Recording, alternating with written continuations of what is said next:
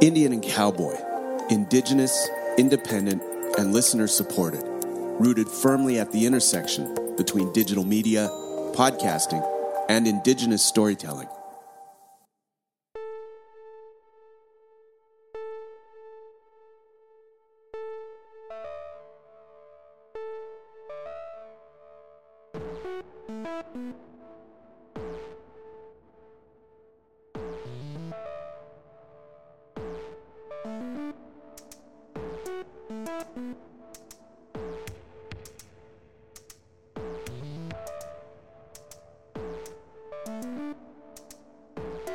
Tansei Nicha Temtek, and welcome to Otopimsu Squewa Kitsikisakuk Metis in Space. Molly Swain and Siagason Otusquanik Nitotsen.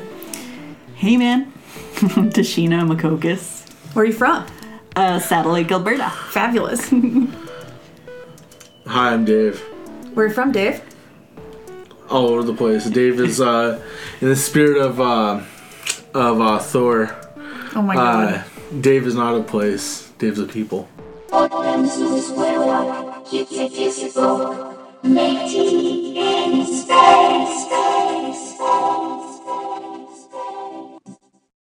a people. Oh my god. No, I'm joking. I'm a half breed. Where are you from? Oh, that's complicated. I grew up on the West Coast, and then I've just been moving all around since I freed myself. Hooray. But my family's from Interlake, Manitoba, from a place called Minnewacan, which is just a graveyard now. But okay, great. It's a really upbeat way to start the show. Thanks, Dave. So you'll notice that Chelsea didn't introduce herself today. She came down with something as we were going through the movie. So it's going to be me holding it down today with our fabulous guests, Tashina and Dave.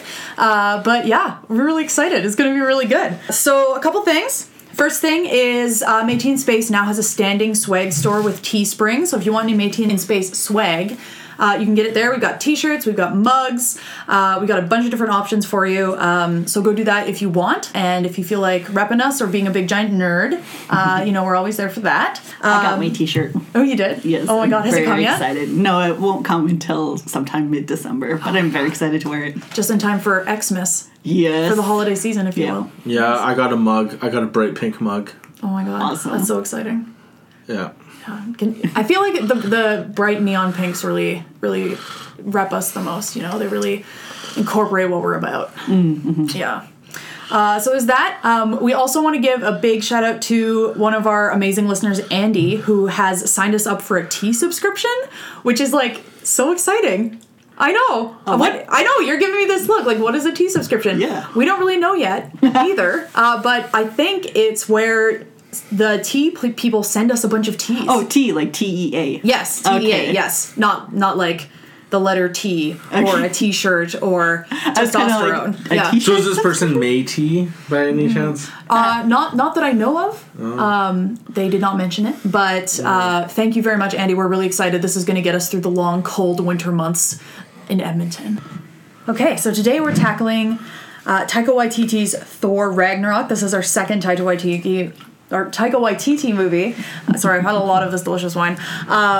Spoiler alert, obviously, if you haven't seen this movie. Number one, you need to go see it immediately. Number two, there's spoilers throughout. That's the whole point of what we do. We're spoiling.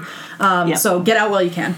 So Thor Ragnarok. Thor must fight for survival and race against time to prevent the all-powerful Hela from destroying his home and the Asgardian civilization. And Tashina, would you like to introduce our delicious wine of the evening? Yes. The wine is called Petite. Petite.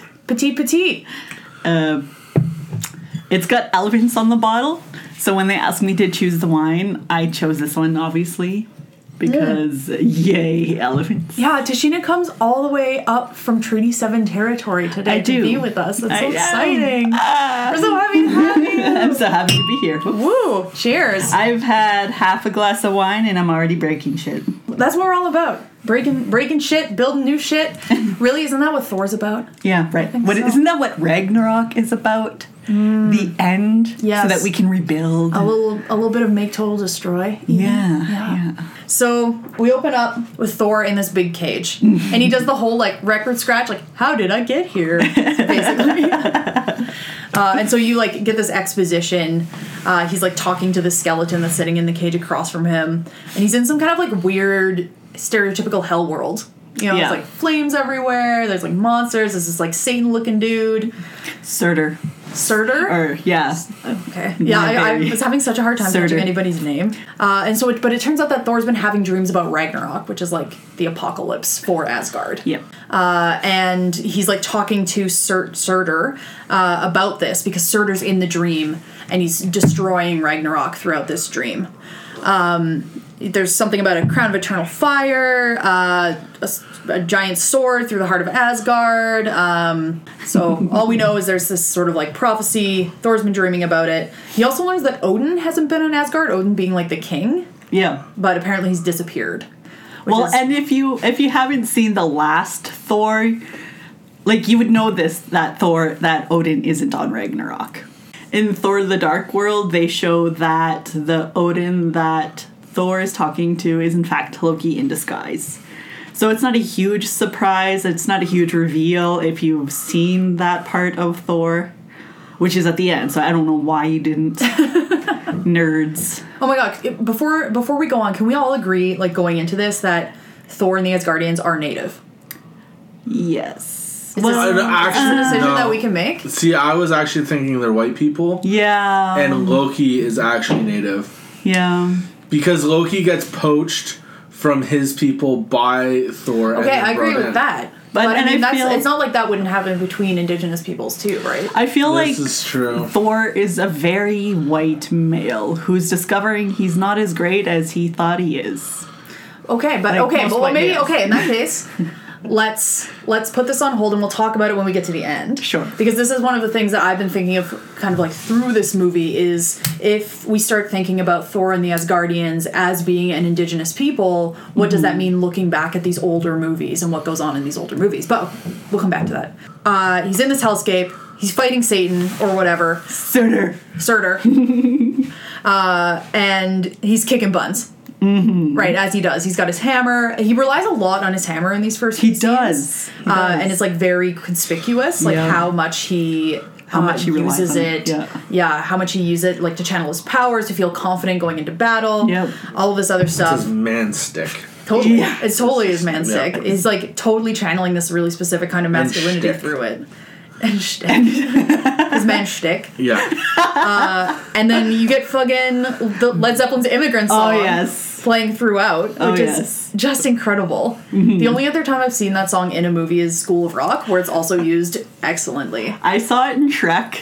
I can't remember which one. I think it was like the third one, and it was used hilariously as well. Oh my god. Because I always thought Led Zeppelin didn't want their songs used in movies. They very rarely do. I think it's also used in Godzilla, but I'm not completely sure. I haven't seen that. Godzilla, Shrek, Thor, and School of Rock are like made the cut then.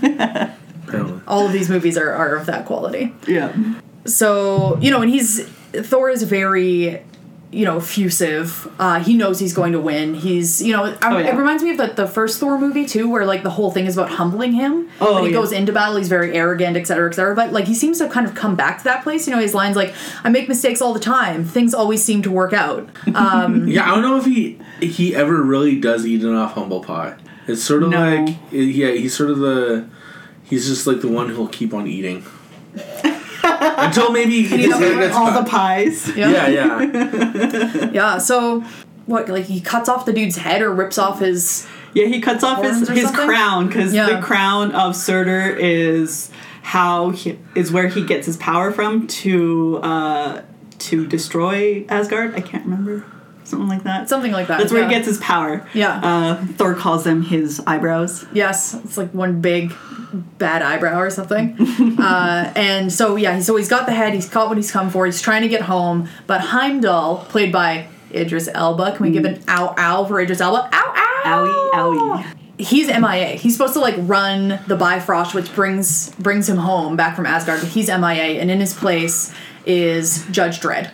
Who is like so pitiful in this movie. He's just the most pathetic man. Who knew Carl Urban was so hilarious? I know. He is really funny in this movie. Well, I mean, everybody is so funny in this movie. Yeah. This is the incredible thing about Taika Waititi is he makes everybody hilarious. He brings out the humor in everybody. Yeah. Like their comedic side. Yeah, our last episode we did What We Do in the Shadows, and we had basically like almost no critiques of it because we were just laughing our asses off the whole time. And I feel like this movie too, like I watched that humor movie alone a lot, could get by. To be quite honest, it's so good. It's so good.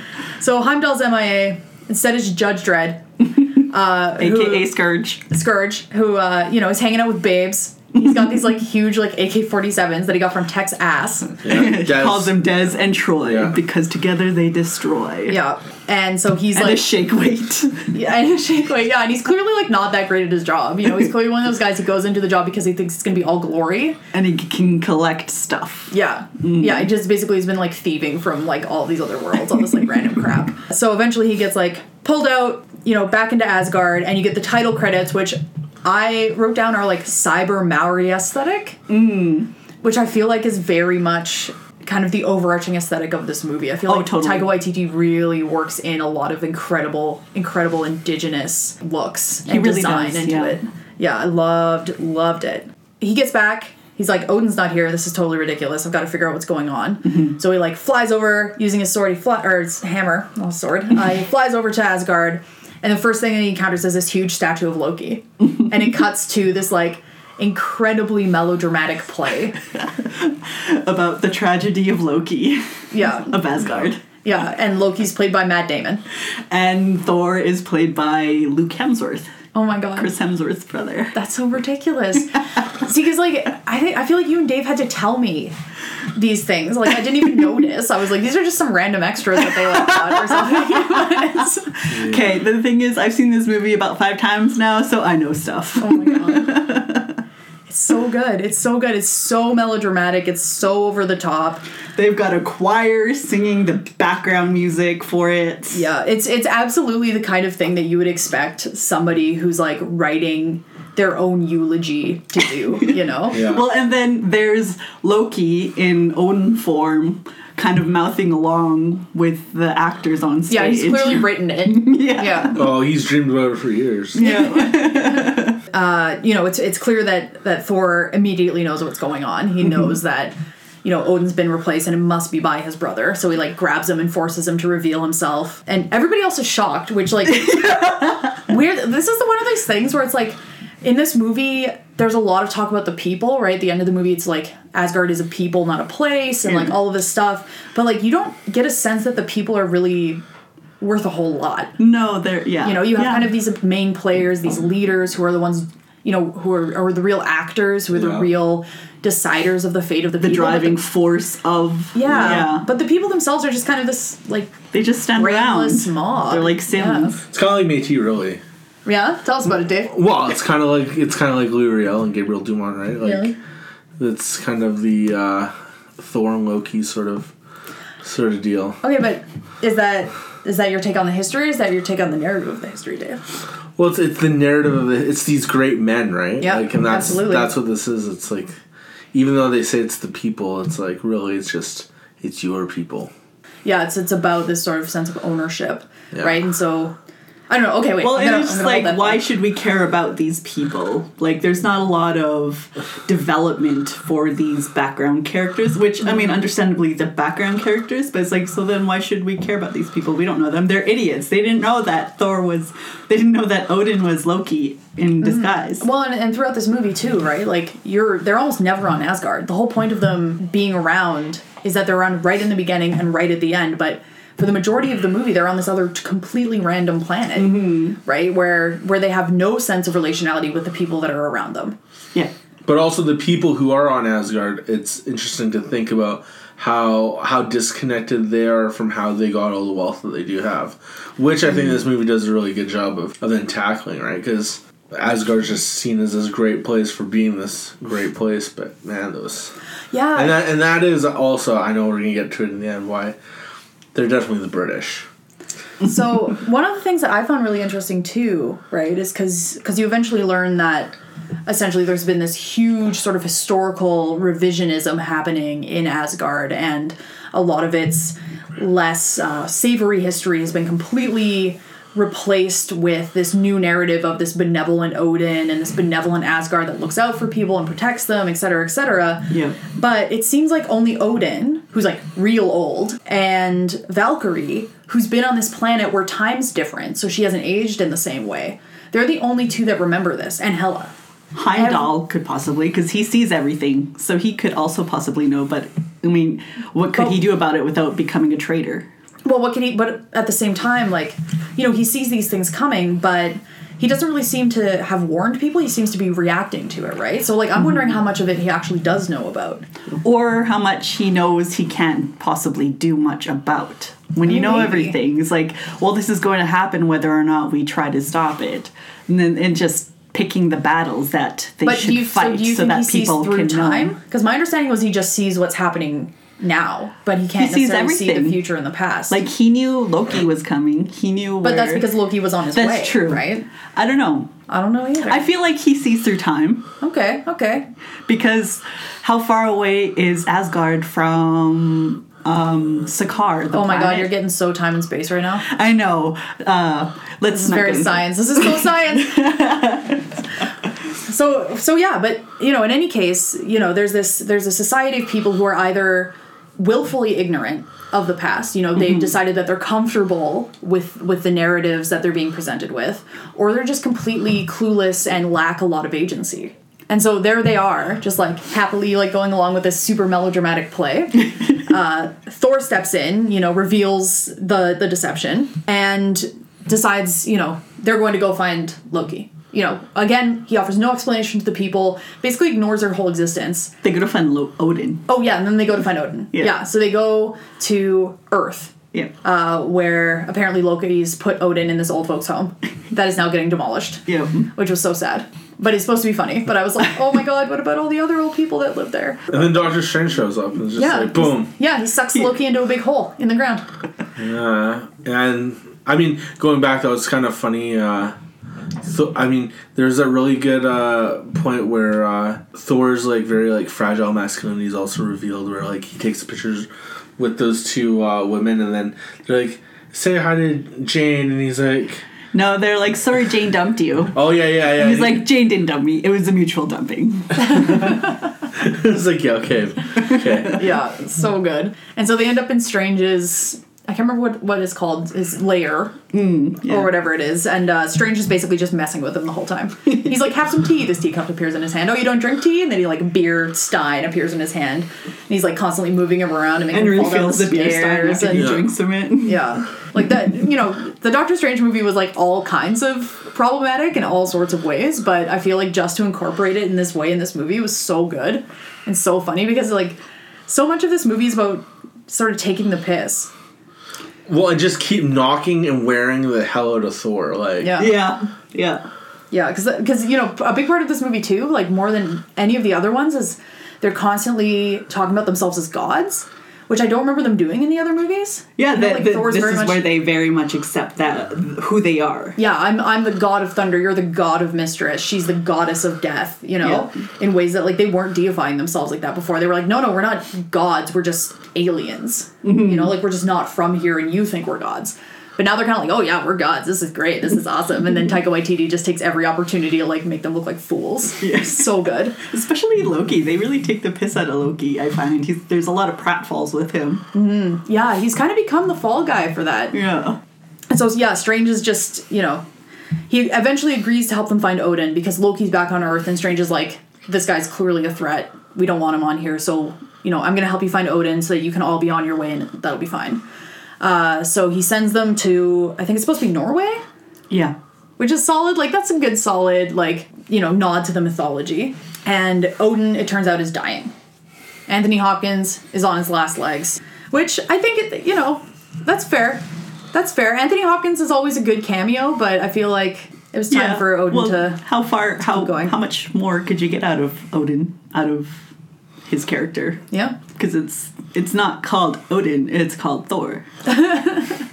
So it turns out that Odin has been, through his life, through like somehow either his willpower or just by being alive or something, he's been keeping this big bad at bay. Mm-hmm. And this big bad is Loki and Thor's older sister, Hela. Bum, bum, bum. I know, the big reveal. And this is why, again, all of these movies are just, this is what happens when you have a shitty dad. Yes. For sure. Alternative title for me was Thor, but another story of daddy problems. But really, you could do that with any of these Marvel movies.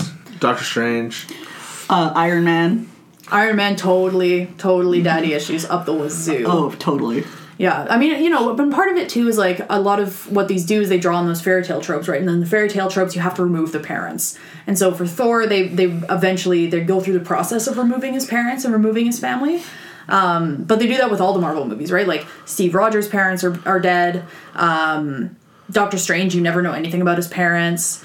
Yeah, and Thor, he's gone through this tragedy of losing his mother in the last movie, and now he's losing his father.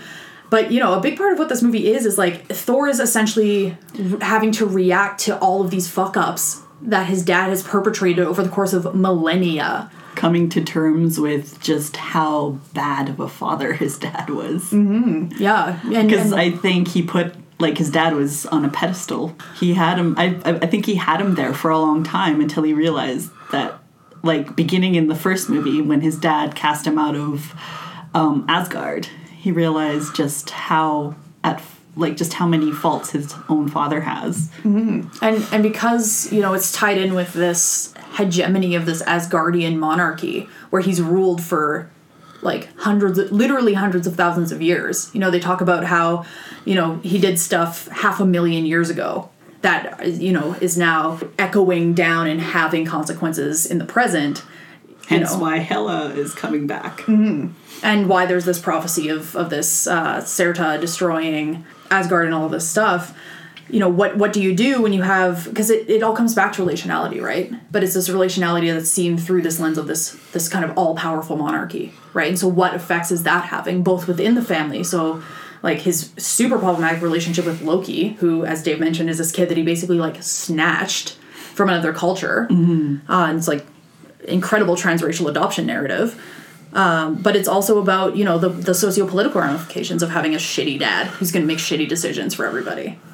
So, and then just dies at the crux of it all. Yeah. It's like, oh yeah, by the way, you have a sister. See ya, I'm dead. Bye. See, I bet you this is how Justin Trudeau's son's gonna feel when he grows up, and he's just gonna inherit all this shit, and then he's gonna become prime minister, and he's gonna be like, "Look what Dad and Grandpa did." And Damn it. So Thor's kid's probably gonna think that too. He's like, "Oh, look who." Except that he's not going to have Asgard to go back to. No. That's true. But Asgard's a people, not a place, remember? Yeah. I don't know. Norway could be Asgard, as Odin has said.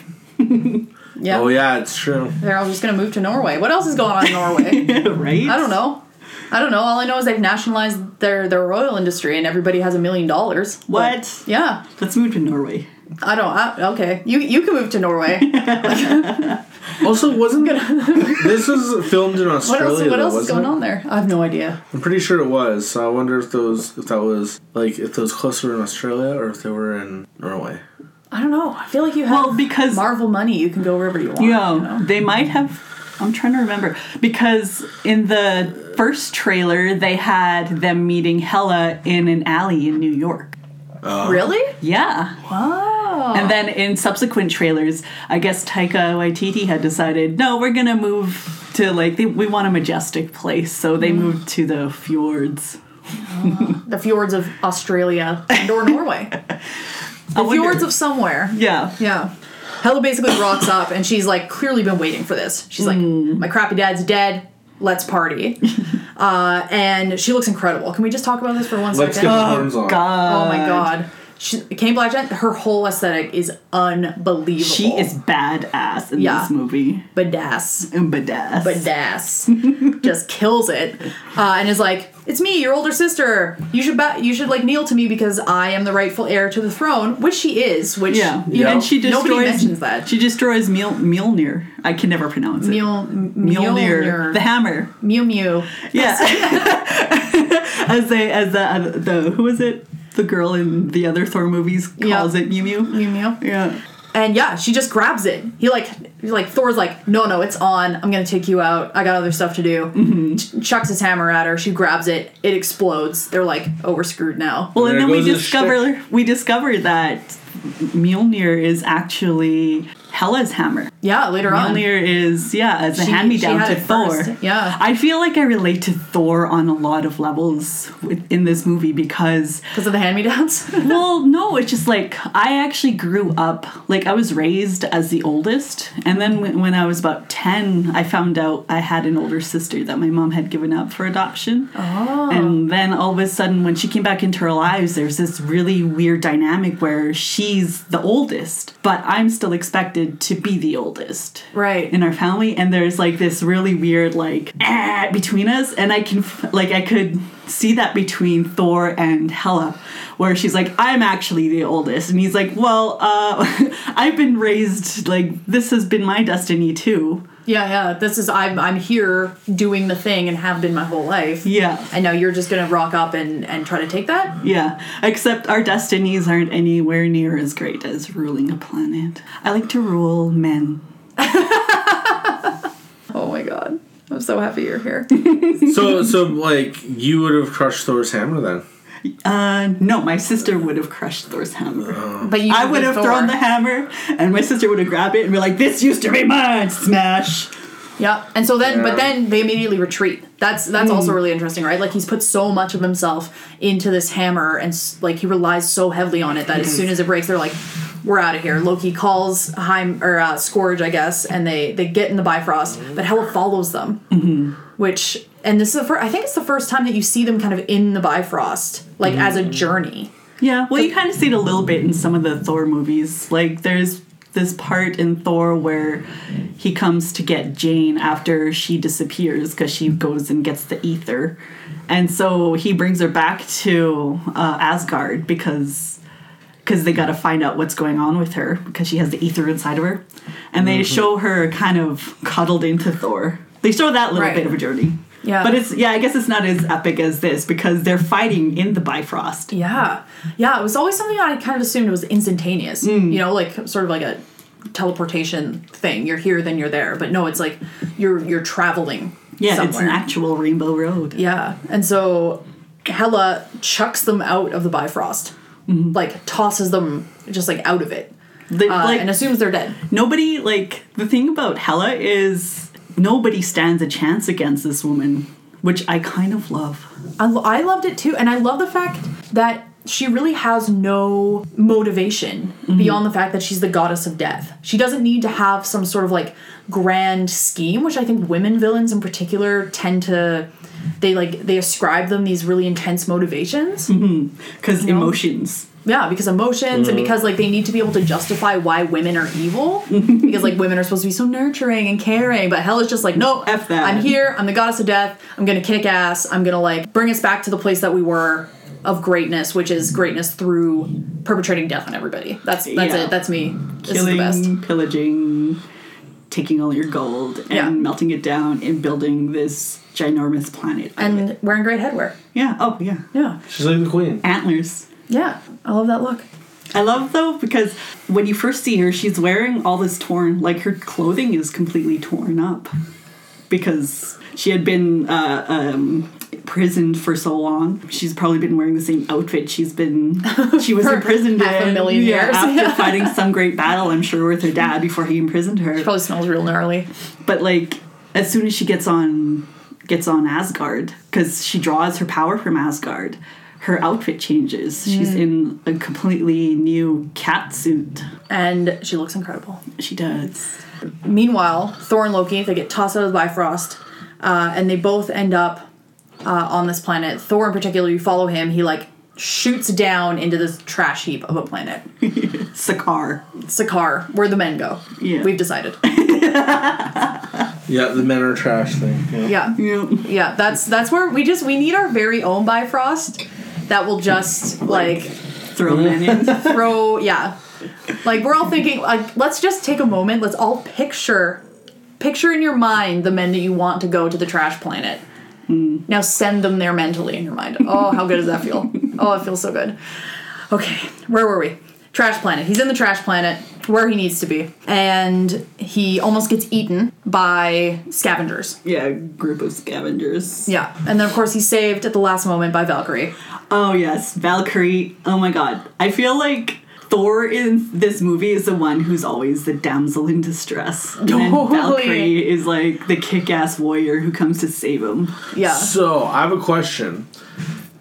This is something that has gotten me both times watching it, is that she, from my understanding, Valkyrie is what her type of warrior is called, but she actually doesn't get a name other than she's the Valkyrie. In my understanding, Valkyrie is her Marvel Universe name. That's her epithet. That's just who she is. That's just her name. Though she is a Valkyrie, a woman warrior. So she's Valkyrie the Valkyrie. Yeah, I guess so. Maybe they're all named Valkyrie, just to yeah, maybe they give up their individual name to become part of this their identity or something. Yeah, they give up their individual identity to become the Valkyrie. Yeah. So I am Valkyrie. Yeah, I don't really know though. All I know is she kicks ass. So Valkyrie shows up, saves him, but only to essentially enslave him. Mm-hmm. One of the things I love about Valkyrie is that she's an unapologetic drunk. Yep. She's completely, utterly unapologetic about it. Oh, totally. She's like, I've been through trauma. I'm not gonna quit drinking. Yeah, I'm not gonna quit drinking. I'm not gonna be your redemption narrative. You're not gonna save me. I've been through trauma. This is how I deal with it. These are my coping mechanisms. Fuck you. I've already saved your world once. Yeah. Yeah. I've already dealt with your sister once. Yep. Yeah, you don't even know. And that's the thing too, right? She's almost unimaginably older and more experienced than he is. He talks about when he first realizes who she is, I wanted to be a Valkyrie when I was a little kid. I really looked up to you. You were my hero. You're a legendary warrior. Even Loki's super impressed when he realizes who she is. Yeah. And she's just kind of is this who I am now? Deal with it. And she's still incredibly competent and is able to do things, which I think is really important because I feel like a lot of the narrative when it comes to people who use substances and addicts is who've been through trauma and use those substances. Yeah, it's they can't take care of themselves. Yeah. They can't really do anything. But how many of us were raised by addicts and alcoholics? Absolutely. Or even just, know people living their lives like that, with various levels of competence and capacity to do so. Mm-hmm. Right? And I feel like that's a really, really important narrative. And I feel like Taika Waititi really incorporates it well. Right? Yeah. And he makes it something that, they can laugh about, but you're not laughing at her. Yeah, for right? sure. Because she kicks so much ass. Yeah. And she continues to kick ass. But she also continues to drink, because that's just what she's going to do. So Thor gets enslaved. He's taken to the Grandmaster and introduced, and he goes through this Willy Wonka tunnel of horrors. Being welcome to the planet. It's a gateway. You're about to meet the Grandmaster. You're going to meet the Grandmaster in 5, 4, 3. And he's screaming. He's oh my God. And then he meets him, and it's Jeff Goldblum. Yeah. And his new role is some sort of hot old man. Can we talk about this? I've never gotten it. The Grandmaster. I'm not entirely sure what the canon around the Grandmaster, but I think he's the oldest being in the universe. Okay. He talks about it a little in the movie where he's on another planet I would be millions of years old, but here, and then he just kind of trails off and gives this very Jeff Goldblum look. Yeah, but Jeff Goldblum also I feel as this movie's come out, Jeff Goldblum's done all of these photo shoots and stuff where he looks kind of quirky, a bit queer, all this stuff, and everybody's oh my God, Jeff Goldblum's a hot old man. And what? Hot old man. When did that happen? Of the lifetime? I don't get it. But hasn't Jeff Goldblum always been a little bit hot? Has he? Yeah. I think so. Okay. Have you not seen Jurassic Park? I have. All I remember is being really scared because the T-Rex ate the guy off the toilet. And that really scared me for a long time. Oh, right. You don't like horror or scary movies. Yeah. And Jurassic Park is pretty scary. Thank you. Thank you for validating. Yeah, I mean, he was the tall, dark, handsome dude. Yeah. It's way better than the other guy in Jurassic Park. Totally. Way better. Yeah. Okay. He's got this daddy look about him. Okay, well, all right. I still don't get it, but I respect your Grandmaster is supposed to be blue, which is why he's got blue face paint on his face, I guess. The face paint. Everybody is wearing face paint at some point in this movie. It's all so good. Yeah, which is another, I think, sort of callback to Maori culture. Yeah, but he also makes it look very cyberpunk. Yeah. I feel like, yeah, it's a really good blend. Mm-hmm. Yeah, I really like, because this is the thing too, having a native director at the helm of a huge movie like this is you can see the references, but it doesn't feel appropriative. No. It doesn't feel exploitative. Yep. It totally just feels like he's paying homage to it, and it's so good. It's like, this is how you pay homage to Indigenous culture. Yeah, like, there's a way to do it without appropriating it. Like pay attention, people. Like that ship. Like the ship that isn't like the color of the flag, that one flag. Oh, you mean the Commodore? Yeah. Oh. The orgy ship. The orgy ship. My birthday. Oh my god. Okay, wait. We just went off on a huge tangent. Introduce the Grandmaster. Okay, and then Thor gets like thrown into, I guess, like but before that, he gets all like almighty about how he's like gonna be the god of god of thunder, and then he just like does like the little sparkly things. Yeah, he's like, whoa. And what then are Jeff those? Goldblum's just like, oh, the god of sparkles or something like that. They call him Lord of Thunder, and he's like, what are those sparkles? And then when they're introducing him in the theater, he's like, watch out for his hands, sparks come out of them. Nobody's all that impressed. Well, and then also when he's first meets the Grandmaster, he also comes upon Loki, and it turns out Loki has been there for a few weeks already. Right, yeah, because of the way that time works on the planet. Even though Thor had only just seen him like a minute before. Yeah. Also, okay, I want to talk about Topaz, the Grandmaster's like sidekick woman.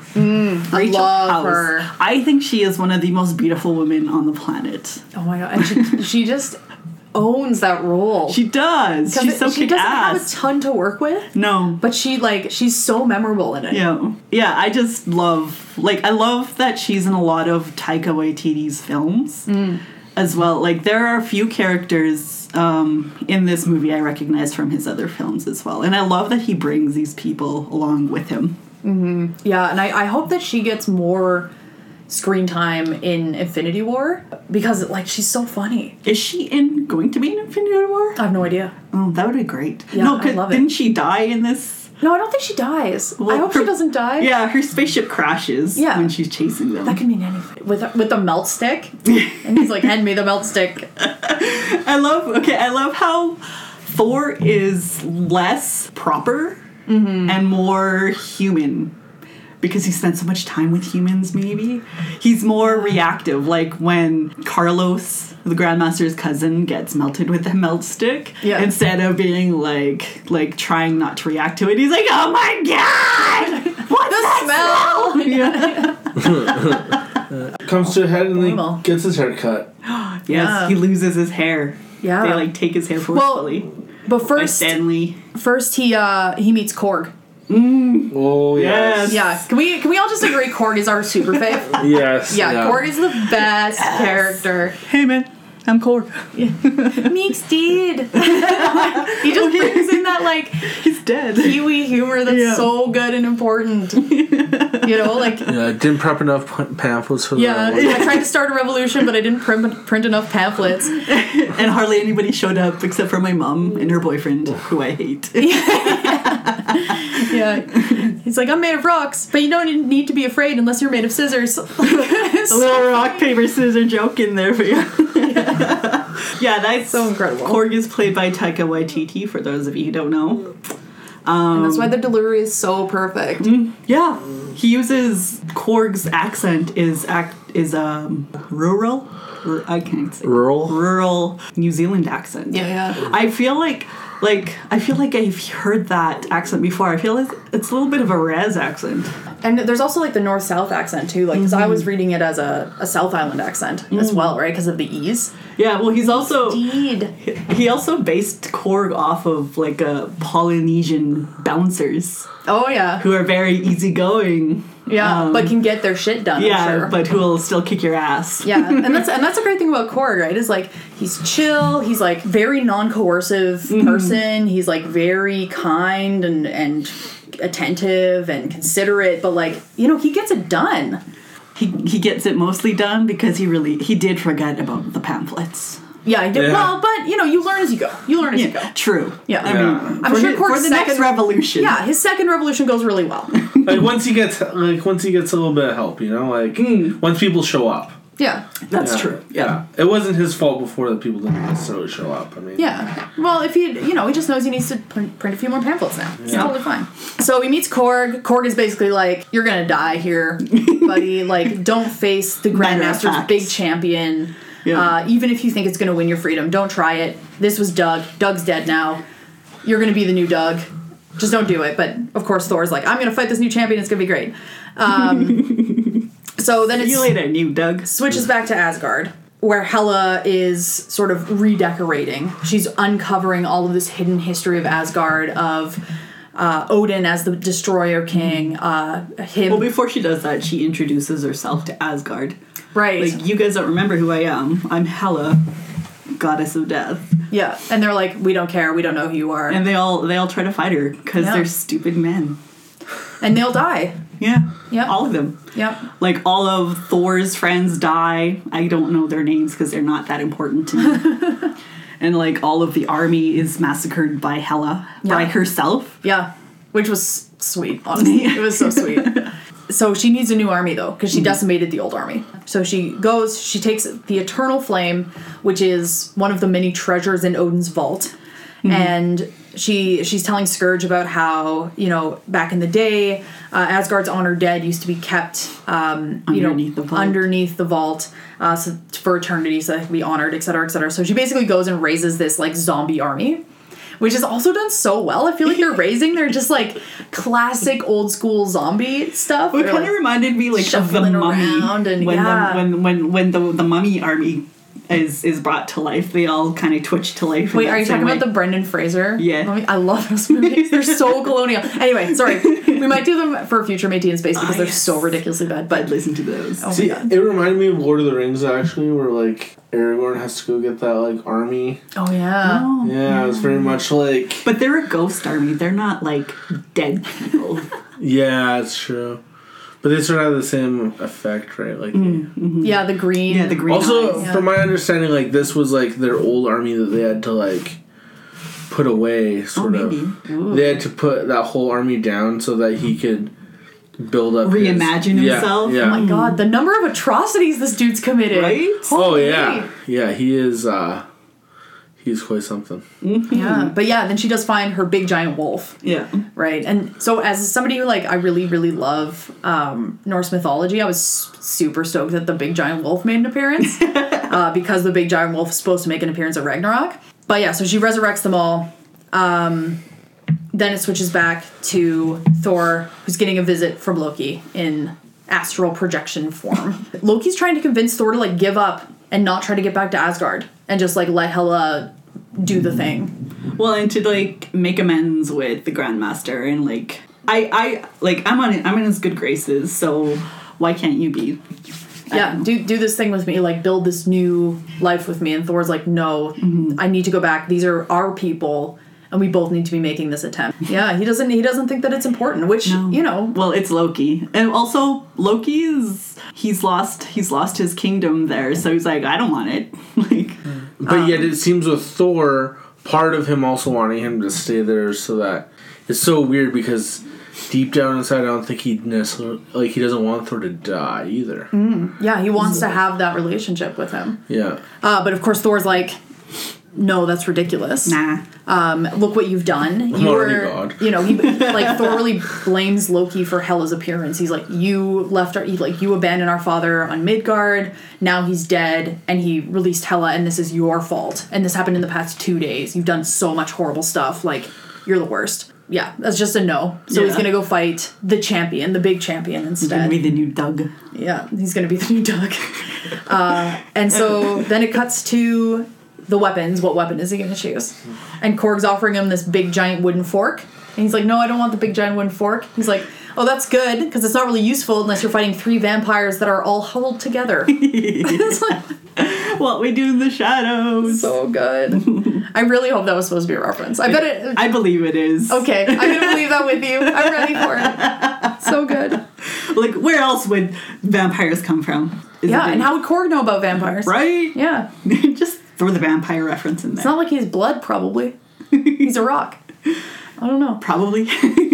One of my favorite lines in this movie happens where Thor sees Valkyrie, realizes he sees a tattoo on her wrist, realizes that she is a Valkyrie, and he just starts falling all over himself. I wanted to be a Valkyrie when I was younger. You know, you're an elite force of women warriors, and, you know, it's about time. And I wanted to be a Valkyrie until I realized that they were women. Not that there's anything wrong with being a woman. And I'm, you know, and he's like, I'm a good modern guy. And yeah, he's giving her the thumbs up. He's like, I'm a good guy, see? Like, it's fine. It's totally normal. I love how he geeks out about Valkyrie. Mm-hmm. Like, when they're in her apartment later on, he, like, finds her sword. He's like, oh, cool, her sword. Yeah, like, and that's the thing. Means like, something to him. Yeah, like, all of them give her so much respect because she's a Valkyrie. Mm-hmm. And because they, like, kind of have this understanding of history. And that's interesting, too, right? Because, like, Odin's erased so much of the rest of Asgardian history, but he's kept the Valkyries as sort of this inspirational thing for women. Mm. Because, you know, up until this movie, actually, you don't really see sort of, like, quote-unquote weak Asgardian women. No. Until this movie. And so I actually really found that interesting, right? Because you have the women who are, like, running from Hela's reign, and you have the woman who's, like, going to get executed by Scourge, and she's, like, crying and doing that white woman thing. But up until that point, like, all of Asgard's women were, like, badass. That's true. And they all, like... Yeah, like his mom. Sword. I say that a lot. Oh, she was amazing. And Sif kicked ass, too. Where was Sif in this movie? That's a good question. Sif, if you're out there... Why? Let us know. Yeah. What happened, man? Mm-hmm.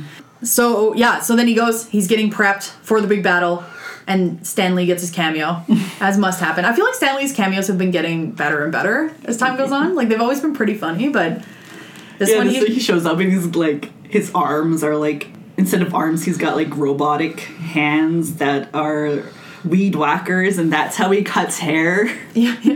And, like, Thor tries to be all, like, big and manly, but he's like, I am Thor, son of Odin, and by the power of the gods, you shall not cut my hair, or whatever. And he starts like, up his please, arms. strange old man, don't cut my hair. No! You know, a lot of where the laughs come from this are, like, it's kind of about his vanity, right? Yeah. It's not necessarily about a loss of power or a loss of autonomy so much as it's like, don't cut my hair. I love my long hair. I look really cool with long hair, you know? It's the kind same. of the He has the same sort of interaction, too, with Doctor Strange. When he's creating that spell to send him to Odin, he asks for a lock of Thor's hair, and Thor is like, you're not getting a piece of my hair. And then Doctor Strange does his thing where he appears out of nowhere and grabs it anyway. Obviously, it ends up looking really awesome. And he's got, like, the shaved sides and, like, all sorts of stuff. Is that an N and a Z on his head? Like, it felt like one side said N and the other side was a Z. I'm gonna headcanon that. Yeah, let's do that. Yeah, okay. And then a Z. Representing New Zealand there. Yeah. Good one. So then he's in the ring and he realizes he has to fight the Hulk. Loki, of course, starts freaking out because he's had a terrible interaction with the Hulk. He must get off this planet. Yeah, but Thor's pumped. Thor's like, we know each other from work. It's a friend from work. This is the best. But then he quickly realizes that the Hulk has no real memory of their relationship at all. Mm-hmm. The Hulk is Hulk. He's hulking out. He's a giant toddler. Like a giant rage toddler. Yeah. Yeah. A giant rage toddler who's never had any boundaries. So he's just gonna go for it. He's not really given boundaries here in this planet either because they love him for his power. I mean, could you give him boundaries? Yeah. I mean, maybe. How do they keep him in that room? Like, when Thor tries to get out, he gets zapped by the invisible wall. Yeah, but I feel like the Hulk could just, tear down the wall if he wanted to. Yeah. Yeah. But I mean, he does have boundaries, right? And it comes back to relationships, right? Because later on, the Hulk's hulking out in the Quinjet, but he sees Natasha Romanoff on the video talking to him, and then he's like, he flips out. Yeah. And he turns back into Banner, right? So again, it's about relationships. And a big part of what the Hulk and Thor do over the course of the movie is they rebuild this relationship between themselves. Sorry, I'm really into relationships. Are you in a relationship now? It's interesting, like, because with everybody in this room. Because he sort of gets tamed as the Hulk. Like, the Hulk gets tamed because people love him there, right? So it's like... That's true. So, like, because everyone on the planet loves him for what he does, and he remembers Earth as a place where people hate him, it's like, that's sort of a form of control as well, right? Mm-hmm. He's like, totally. Yeah, I will sit in this palace because y'all love me. Basically, there's this incredibly awesome battle. Thor gets, like, badass lightning powers to the max. He figures out how to harness his power somewhat. Yeah, he goes to his happy Norway place. Yeah. Happy Norway place because it's the place where he just saw his father die. Yeah, that was weird. Yeah. Yeah, that was pretty weird. It's sort of, I think he uses that, like, if you've lost a father, like, I've lost a father, and I understand, like, movies where people lose their dad always kill me because I get it. So, like, I get how he can harness that loss into that power. There's a lot of rage. There's a lot of rage simmering underneath. See, because losing your dad. Yeah, because I was reading that as like it sort of calms him down. It like takes him to some kind of like higher, more peaceful plane because that's sort of how it's pictured, where he's just kind of like, I need help, and his dad's like, don't worry about it. You got all the help you need. You got this. And so he's like, oh, I get it. But you're saying that you saw it as like he sees his dad and then he like is able to tap into this power that's powered by rage. Well, maybe not just rage, but just like a lot of emotion. Because like you've said, he's been through a lot. And so right now he's harnessing all of that emotion, and that's where he was able to expel his power. Yeah. But it's too much, right? Because the Grandmaster has this idea of how this battle is going to go, and it's going to be the Hulk wins, as usual, no harm, no foul. So at the last minute, when it looks like Thor's going to win, the Grandmaster cuts him down and ends the fight early. And then cuts to a shirtless scene. Yes. Which, as you want to do with Chris Hemsworth. All of the Thor movies have one scene that I think is specifically made for people who like to look at good-looking men. Thor, actually, in this movie, they didn't really have that scene. Taika Waititi threw it in. He's like, we gotta get bums in the seats. So will you be shirtless in this scene? And Chris Hemsworth at first was like, no, I don't want to. And then Taika Waititi talked him into it. And we get that scene. Oh my god, thank you, Taika Waititi. Thank you for all that you do for the people. You understand us. You get it. Yeah, those back dimples, I'm just like... Those back muscles, like, he's got a diamond in his back formed from his muscles. The back, the front, the sides. I'm happy with any angle, really. It's all good. It's all good. So you get a little bit of that, which is always appreciated. And you get it from the Hulk, too. Yeah. Which Dave was into. We were more like, okay, he's a big green CGI guy, but okay. Yeah. No, was it who was it? We were with Chelsea's husband, Tomas. Yeah, he was into Hulk. Yeah, he was too. Yeah. Yeah, and we had a little bit of an argument. I'm like, Hulk's not real. He's like, he's right there. Yeah. But this is what I'm saying, right? There's plenty of muscles to go around, especially in the Marvel universe. You're not going to run out of muscles. Yeah, like, it would have been nice, though, to share that tub with Hulk. Like, it would have been a very warm tub. That's true. Like, he's just so big and muscular. I'm sure he was the one heating that tub. Yeah, totally. He just got in and it started boiling. Yeah. Yeah, because of his body temperature. And then there was that scene, though, where Valkyrie comes in and they, like, play fight. She kicks his ass. Yeah. It's just great, too. Yeah, she's the best. He calls her angry girl. They fight, then it cuts again to Asgard, where Hela wants to know a bit about Scourge. But it turns out she doesn't actually want to know about Scourge. She wants to tell Scourge about himself as, these sort of megalomaniacal people usually do. As her executioner. Yes, because the role of the executioner is not just to execute people, but to execute the monarch's vision. But also mostly to execute people, is what he says. So he accepts because he has no choice, and because once again he's getting validation now. This is what validation looks like for him. And that's what he admits to her. Because she cuts him off. He starts telling her about his parents, and she cuts him off. She's like, no, I mean, what do you want from life? Yeah. And he's like, well, I would really like some validation. Yeah. And she's like, okay. Okay, you're the executioner now. She gives him like a big sword, or a big axe. And she basically decides she's going to enact a purge on Asgard. Not everybody's super stoked that she's there. And she's like, okay, we're going to take him out. So you get this great scene of all of these people fleeing from these like zombie warriors. They're running, and Heimdall rocks up with some sick dreads. Thank you, Idris Elba, again, and saves them. With he's got the sword of the Bifrost sword. Yeah, which is huge. Yeah, it's so. I feel like it's the biggest sword ever. It's so big. Well, I mean, it's got to help transport people to different universes. Yeah, different worlds. Yeah, and he just like is waving it around like it's nothing, and he saves them, and he's like basically taking them to this safe place, and he's become this like incredible liberator of the Asgardian people, which I feel like was such an amazing role. Because Idris Elba, I feel like he's been super underutilized in these movies. He has a couple lines. He's like funny. He's like impressive, but that's it. And I feel like he got a little bit more in this. And I really handsome. But okay. Anyway, once again, getting back. I feel like we've had so many long conversations about all of the muscles in this movie. The Hulk can't remember being Banner anymore. He's been the Hulk for like 2 solid years. And, you know, what ends up happening is Thor needs to convince him to help him escape. And so he starts trying to manipulate him. And he thinks it's going to be easy because the Hulk's not very smart. But the Hulk's basically this big raw nerve of emotion, so he's not really taking it. And Heimdall sort of draws Thor back to Asgard. Well, Thor asks... vision. Yeah. Thor needs a little bit of guidance, so he calls on Heimdall to give him some vision. So Heimdall, with his power, is able to grant that to Thor, and Thor is able to be transported a little bit, like how Loki is astral projects. He's able to go back to Asgard for a few moments. Yeah. And so basically talks about what they've been doing, talks about how Hela has been like severely repressing the people.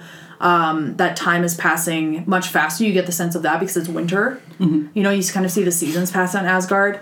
Basically, like, he really impresses upon him that he needs Thor back. Something needs to be done about this. And so you go back, Hulk gets out of the tub. Thor gets... No, this was like later in the movie. When he goes back to Asgard, Hulk gets out of the tub like first. Yeah. And then points out the Queen. And gets Valkyrie to come.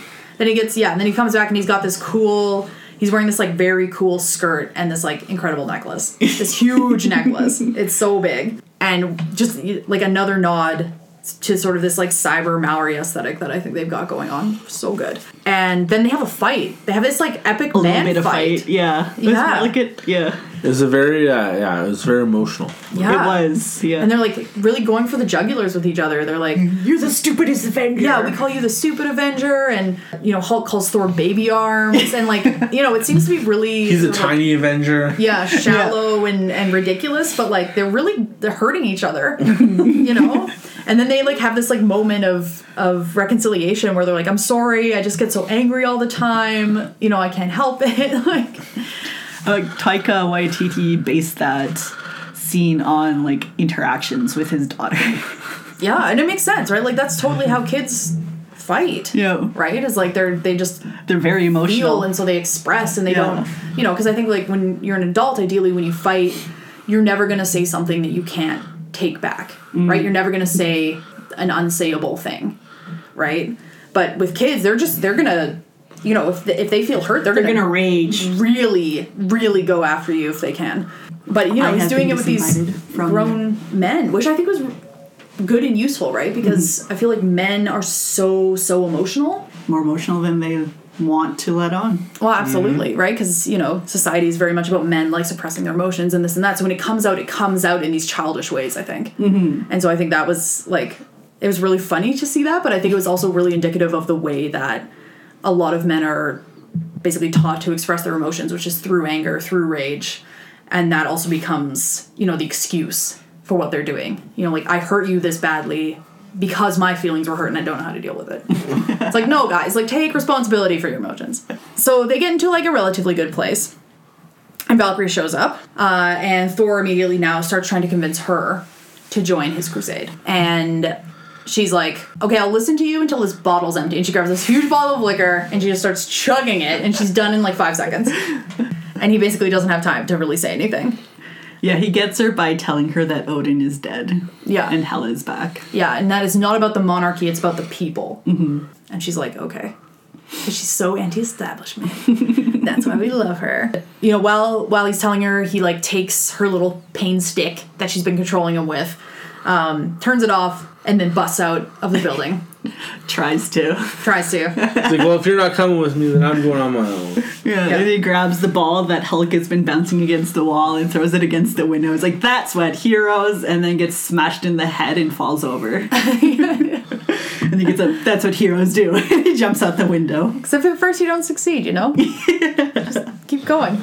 I love that he threw it hard enough that he pushed himself over. But then poor Hulk in that situation, you know, he probably finally feels like, you know, he's a friend. Yeah, he has a friend who gets him, and he goes and busts out the window and leaves him there because he's like, "Friend, stay." Hulk doesn't really get it, so he shows up at the Quinjet and starts, you know, smashing it up before seeing Romanov and then turning back into Banner, which they also don't get into very much. But Banner's very clearly like, I am really messed up right now. I have been a monster for 2 years and I have no idea where I am or what I've been doing. Yeah, he says, I always felt like me and Hulk had one hand on the wheel, but for the last 2 years, Hulk's had the keys to the car and I'm locked in the trunk. Yeah, that must be terrifying. Yeah. But he's also like, if I turn back into the Hulk, I might never come back to being Banner again. Mm-hmm. Yeah. You know, so like Thor's trying to be like, no, we need the Hulk. We need the Hulk. You need to like come save my people. And Banner's like, I don't know if I can do this for you. Mm-hmm. You know, like you don't like me. You're not my friend. Oh, that was hilarious. That part. Yeah. He got really emotional in their ashes. Yeah. And then he's dressed like Tony Stark. Yeah, he's like, I'll be Tony and you be the gypsy. Yeah. You know, they're on this planet. They're running around. It's chaos. There's like this big Hulk parade happening. And in the meantime, the Grandmaster, Jeff Goldblum, really wants Thor and the Hulk back. So he sends out Valkyrie and Loki to go track him down. Mm-hmm. And of course, they immediately start getting into a fight because Valkyrie knows Loki's full of shit and Loki wants to figure out what is going on with Valkyrie. Yeah. Then he discovers that she's Valkyrie. And he like mind melds with her. Yeah. That was the hottest fight of the movie, if I'm being honest. I didn't think it was hot because, like, I feel like that mind meld thing was very, very non-consensual. Well, at the end, yeah, that part is shit. But you see what sort of is underlying her trauma, right? You see the fight with Hela. You see how one of her fellow Valkyries, like, sacrificed herself to save her and sort of, like, what she's going through. Mm-hmm. I get the sense that Valkyrie is her lover. Totally. Yeah. Totally. Because one of the things about Valkyrie that is out there is that she is bisexual. Yeah, totally. Which they don't get that sense. They don't delve into in this movie. But I get it. It's not terribly important to the story, but I think it would have been nice to know how this person actually does mean to her. Yeah, totally. Yeah, it would have been easy to work that in a little bit, you know? And I do wonder if maybe the studio was like, cut it. Like, I totally agree with you. Like, I feel like they didn't have to have it in there, but it would have been really nice. I mean, they already alluded to it. They could have just gone, like, an extra step and... Just an extra 2 seconds, you know? Of, like, them, like, you know, the classic, like, her holding her body and, like, kissing her, you know, lips or something, you know, like that kind of shit happens in movies all the time. Just between men and brave. Be brave, you know? Yeah. Like, that's all it takes. Well, and like, how do we even know how that scene would have turned out? We didn't film it. That's true. Put it in the extras, guys. Yeah, exactly. The director's cut. Yeah. So, but anyway, so Loki mind melts with her. He sees all of this. She, like, busts out of the mind meld, kicks his ass. She's totally done with him. Because she's Valkyrie. Yeah. And so when she finds Thor and the Hulk, she, like, brings them to her ship or her apartment, and Loki's all chained up in it, right? Because she's totally bested him. But she also doesn't know who Banner is. Yeah. Because she's only seen him as the Hulk. Yeah. So she's like, who is this guy? Like, I feel like I know you. This is so funny. And, of course, the Banner sees Loki for the first time since the Avengers movie. And it's like, last time I saw you were trying to kill everybody. Like, where are you at these days? And Loki's like, it varies from moment to moment. And Banner's like, oh my Very God. sinister, like, too. Like, he gives them this look, like, that underlook people give when they're being sinister. It varies from moment to moment. Yeah. He's a god of mischief. Yeah, so it's like, is he serious? Is he not serious? Yeah. probably he is serious, you know? Totally. Like, sorry, just gonna have to deal with it. I'ma be me. Yeah. So they have many plans. They're gonna go through the biggest portal to this planet. The Devil's Anus. To try to get back to Asgard. How did he get that name? Yeah, because it looks like a butt. It's awesome. It's a sphincter to the outer realms.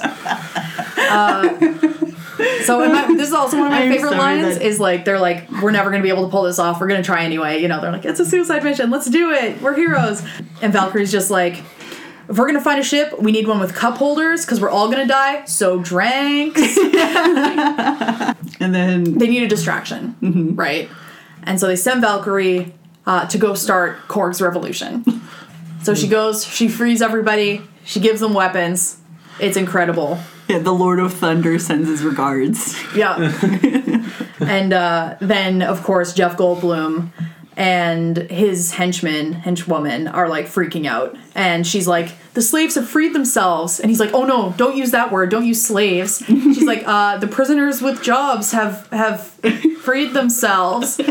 I was so happy. That is such a great line because it's so real. There's a little bit more to it, but it's definitely very like where he's like, "Oh no, I don't want to hear about how bad of a person I am that I have slaves." Yeah. They're not slaves. They're prisoners with jobs. Yeah. You know, and like coming from a context where it's like it's a Kiwi director and it's got, you know, a lot of Kiwi and Australian actors and whatnot, but it's an American movie in the American canon.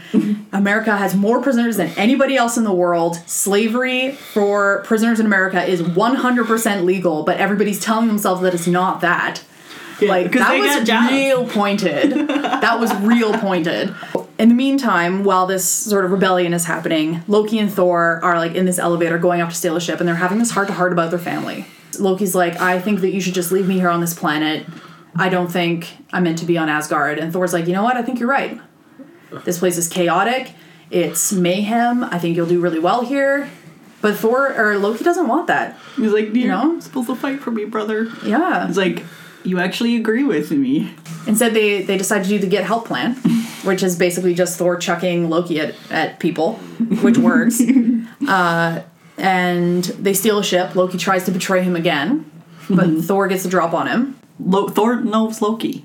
Yeah. They are brothers. So he knows that Loki is the god of mischief and he's up to something, even if he says he's going along with the plan. So before Loki can betray him, he's already got him in that little prisoner tag. Little shock tag. Yeah.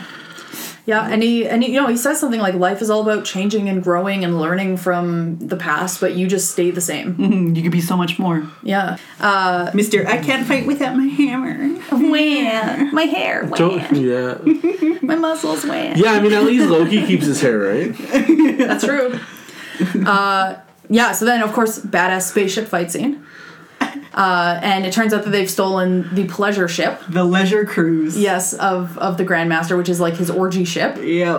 Which is hilarious. And they're like, don't touch anything. And it's gross in like here. Fireworks inside. Yeah, and like bumping EDM music and stuff. And this is when Valkyrie, you really see how much ass she can kick. Because like her ship explodes and she literally like leaps out of the ship, falls onto the other ship, and they're like, come inside, Valkyrie. And she's like, no, I got stuff to take care of. Yeah. And she like goes and she destroys all the other ships, basically single-handedly. And like, oh, she's so cool. She's so cool. And then in the meantime, Korg rocks up post-rebellion and rescues Loki, who of course he doesn't know any of that history there. Yeah. And Loki's like, you seem like a crew of people in desperate need of leadership. Korg's like, oh, thank you. So they hook up. We're gonna fly away on the ship. You want to come? On this ginormous ship.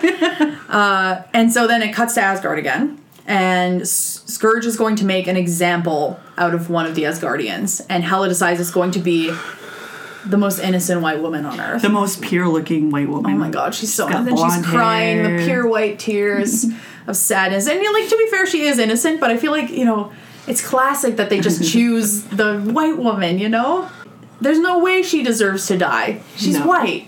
You know? God.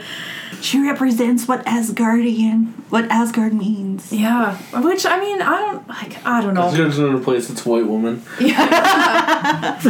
But anyway, so I can't remember what happens. He doesn't kill her, of course, because that would be such an atrocity. Because she wants to know where Heimdall is with the sword. Right, yes. And she's like, all right, I'm going to kill one of you. And then so he's about to kill that woman.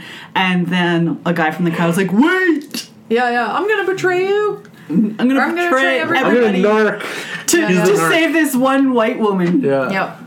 And so... Because we can't kill her. No. The white lady. No, absolutely not. That's a thing. And so basically, like, they've got to figure it out. Thankfully, Heimdall has that power where he can see everything, so he sees this happening and knows what to do. In any case, Thor, Valkyrie, and Loki, and the Hulk, or Banner, I guess at this point, make it back. They're back in Asgard. They've gone through the Devil's Anus.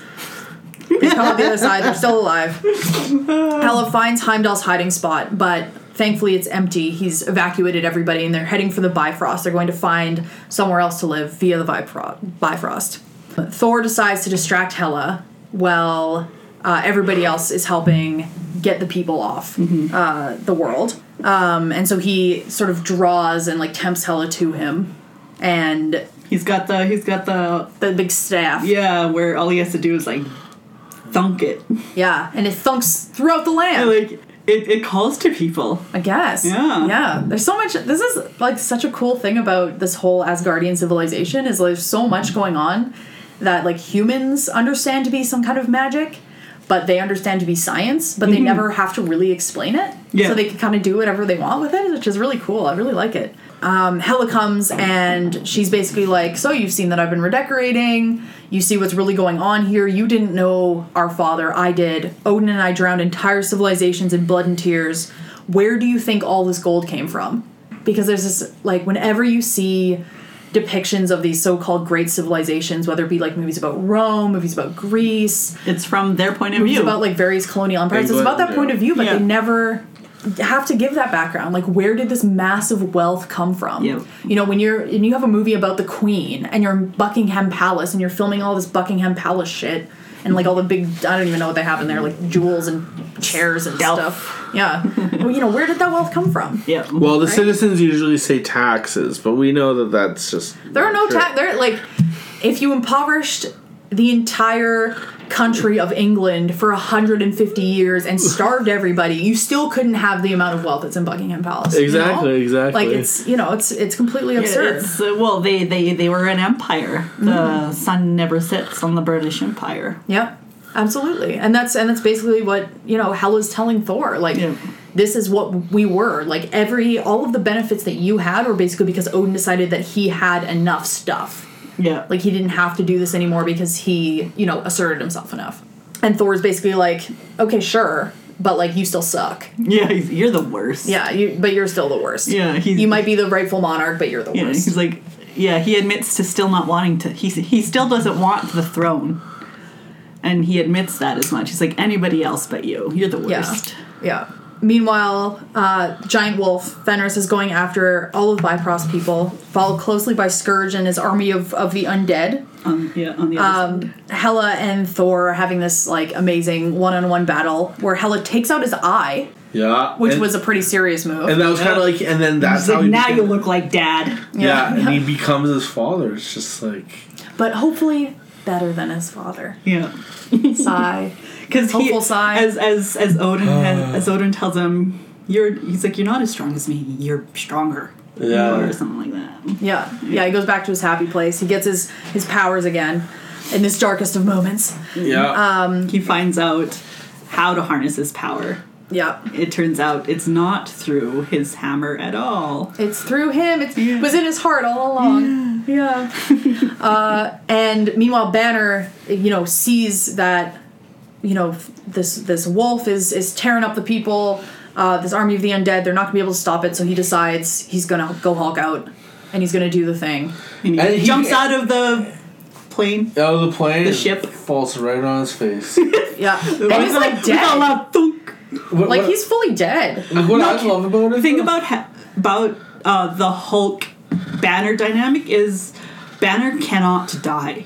Yeah. Because of the Hulk. Because of who he has inside. Because, like, he's admitted in the Avengers that he tried to shoot himself.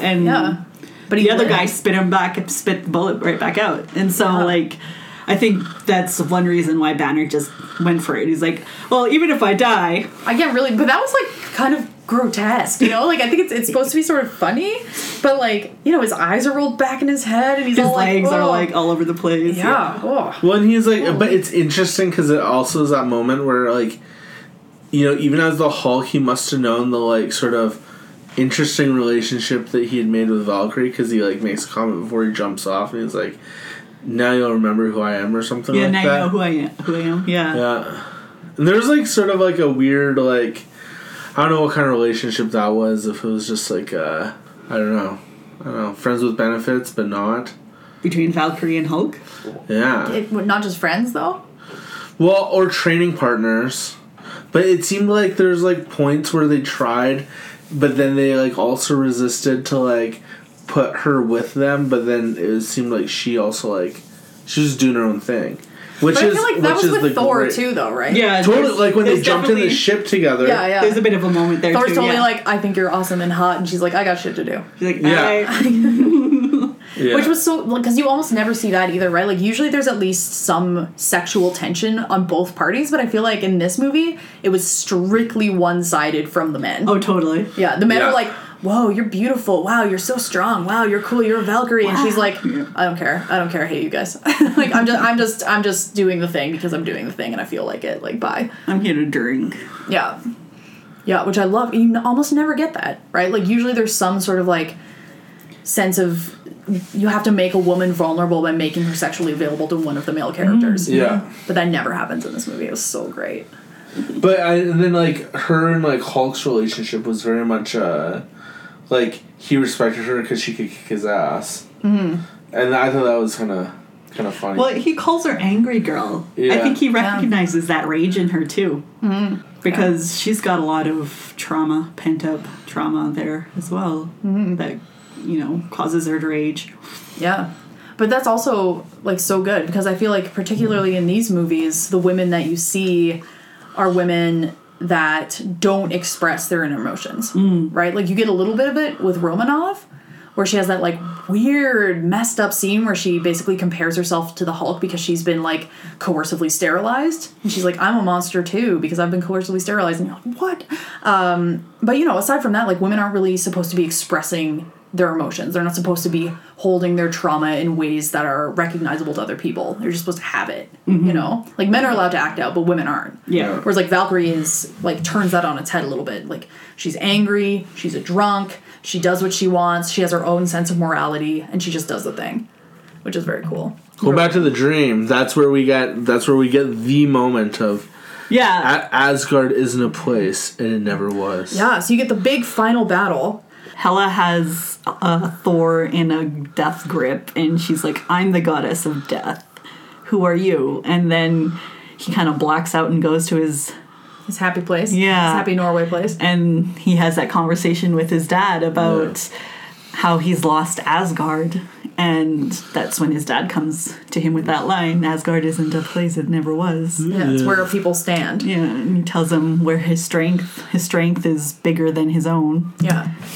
And then goes super lightning guy. Yeah, and then Thor comes back and got his powers, and he blasts Hela to the ground. And then he realizes that Asgard has to fall. Yeah. Yeah. And then you get that totally sick immigrant song coda. Yes. Where just like he flies in. Yeah, and it's got like Led Zeppelin blaring. Oh my god, so good. And then like so cool.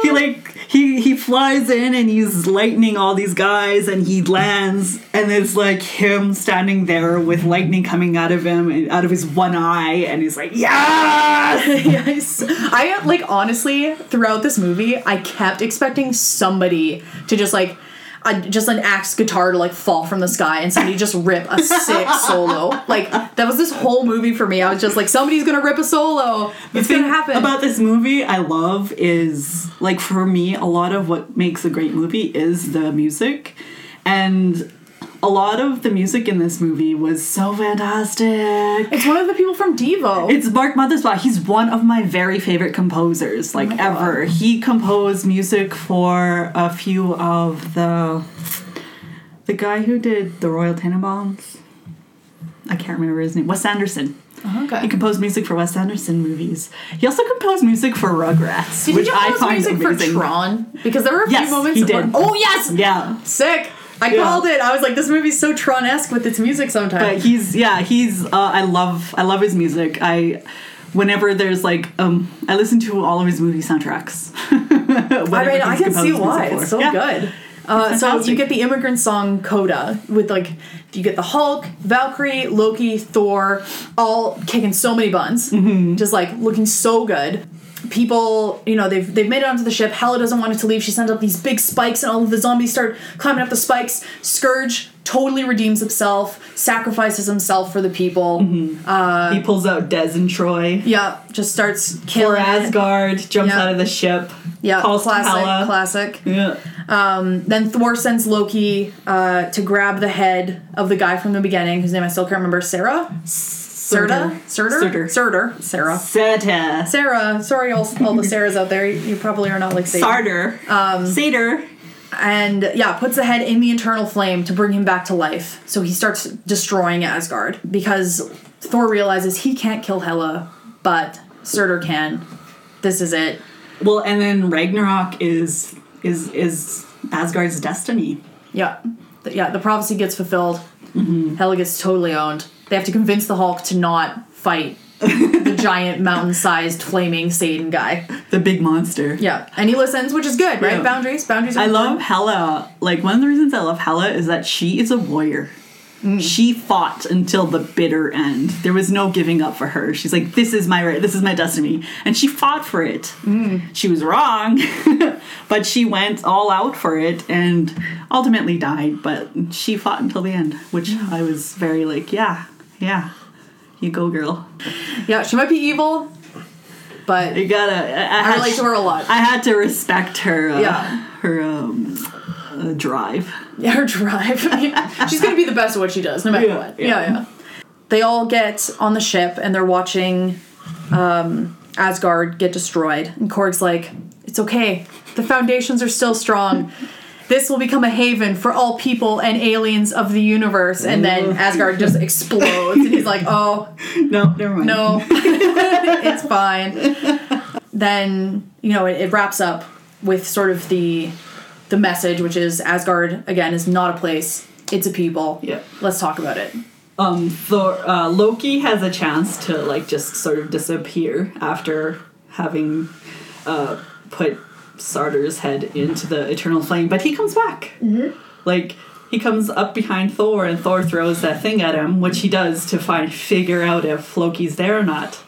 And it turns out that Loki is there for him. Yeah. He's like, I'm here. I'm right here. I got this. We're in this together. We're all in this together. I don't know why. High School Musical came into my head. High School Musical is the ultimate movie for all lessons. I feel like we could learn a lot from High School It's like Musical. the Bible of the new millennium. All the stories are in there. Yeah, and we've got, our heroes like Zac Efron. Yeah. He's got muscles too. Does he? I don't remember that. Well, maybe not in that movie, but these days he's muscular. Excellent. That's it. It's like but there's a little bit of humor at the end. Yeah, because Thor takes his place. He takes his throne, which is, I guess, at the front of the ship. And he's like, where should we go? He's like, Meek, where are you from? And then Korg's just holding Meek, and he's like, oh, Meek's dead. I accidentally stomped on him on the bridge, and I felt so bad, so I've been carrying him around all day. And then Meek comes alive. Yeah. And then Korg's like, Meek, you're alive! And he's like, what was the question again? And then Thor says, Earth it is. And that's the end of the movie. So they're heading to Earth. And that's it. They're displaced people now. The mid-credit scene is them in their giant ship. It's pretty big.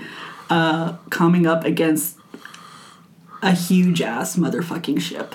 Which is, if you know the guy, you know whose ship it is. Yeah. Well, you're not going to spoil that one? No. I don't remember his name, so I'm trying to... Yes. Yeah, Thanos' trying to be cryptic without... Yeah. Trying to be I believed you. I believed you. Oops. And I was like, she knows who this is. Yeah, I don't know. I don't know if there's an end credits scene. I never stayed that long because I always had to go pee. There is, and it's Jeff Goldblum, and he like comes up against all the people in who are like living in the trash area, and him saying that like it's time for him to start a new revolution. Oh, so we haven't seen the last of the somehow attractive old man Jeff Goldblum. Yeah. That's what you're saying. Yeah. All right. So do we want to talk about this idea? Are the Asgardians indigenous? What does it mean to say that it's not a place, it's a people? I still don't think they're indigenous. I like Thor is like, I can't get over the fact that Thor is very much a very white man. But I mean, they're white indigenous, like they're European indigenous people, right? That's true. I mean, like in some ways, I mean, like if you think back. But the thing is, okay, so they're on Asgard, and they're all technically gods to us. So if they come to Earth, they could take us over. They can come colonize But does us. that mean that they're not indigenous?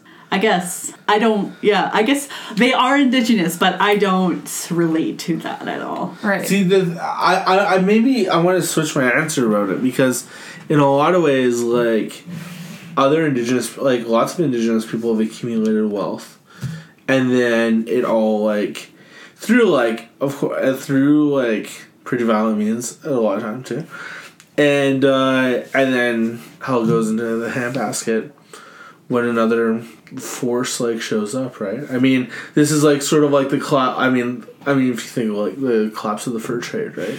Yeah. Well, I mean, so one of the things that I am interested in thinking through, if we think about the Asgardians as being indigenous, one of the things I love about these movies is that it's about Thor and Loki going to other places and enacting change in other places, which is what is a narrative you never ever get about indigenous people, almost ever, particularly in the mainstream, right? Okay, it's like, I see where you come if you go somewhere as an indigenous person in the mainstream, it's either within your territory or in like a directly neighboring territory, where often you're acted upon, right? You're forced there by some, overarching coercive power, rather than through a choice of your own or ambitions of your own. Yeah. And then you're mostly just acted upon. Where I feel like these movies, one of the things that I find so interesting is that, they go to these far places, and, often they are being acted upon and they're making these choices, sort of like circumscribed. But, they have real and lasting effects, and they're making treaty in these places, right? Like, Thor makes a treaty with Earth, right? When he becomes an Avenger, right? It's a reciprocal relationship that he does services for them.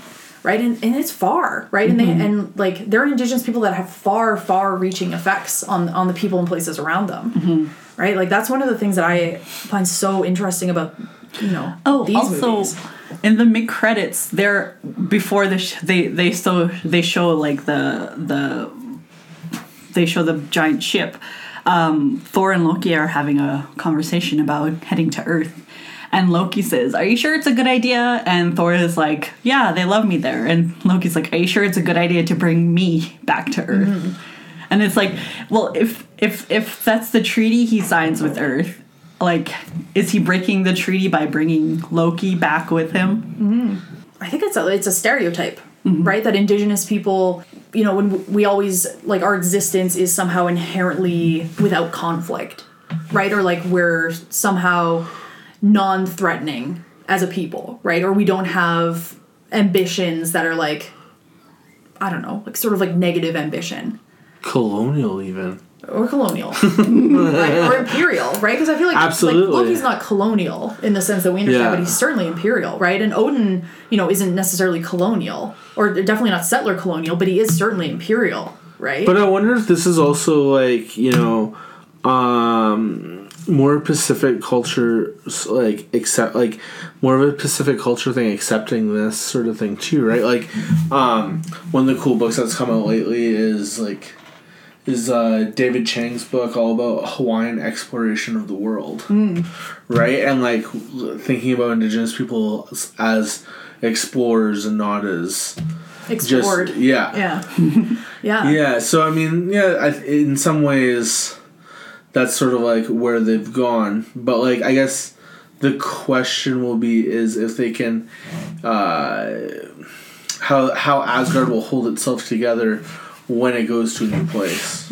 Well, and one of the things that concerns me, because like on the one hand I think the reading's really interesting, but on the other hand I'm concerned about that kind of reading because, you know, if we read it that way, are we basically giving white people who feel like they've been persecuted and thus have enacted settler colonialism in other places, you know, like this idea of the Puritans were so persecuted, that's why they had to come to the quote-unquote New World, blah, blah, blah, right? Are we giving them that opening to self-indigenize, right? Like, if you're indigenous as a people rather than a place, then what is the purpose of a place? What's the significance of a place, right? Because it's this idea that you can only have relationships between people and not relationships with place. Yeah, how did they... Like, to be indigenous is to a place is to have a relationship with that place. And like, do all these people feel nothing for their world that is now nothing? Well, I mean, it's not even just about feelings, right? Because like relationships aren't just about feelings. Do they not feel disconnected to it? Yeah, because I feel like, you know, there have been so many cases throughout history of indigenous people getting displaced and that being terminal. Well, and I guess another interesting thing is, in the second Thor, the only person who knows about other ways off of Asgard is Loki. Whereas people, like, and he's not native to Asgard. But he knows the land. Yeah. He knows the land better than the people there. Yeah. I don't know. I mean, the other thing is that I think we haven't brought up is that YTT Wally's Maori, he's also Jewish, right? Yeah. And on his mother's side, so he's technically Jewish more than Maori. So I also wonder how much how much is he also paying homage to different like, especially like diasporic Jews, right? And because that's a narrative that comes up, and I was like, I wonder how much, how is he playing between these different familial influences that he has, and I guess the different like identities he's drawing from.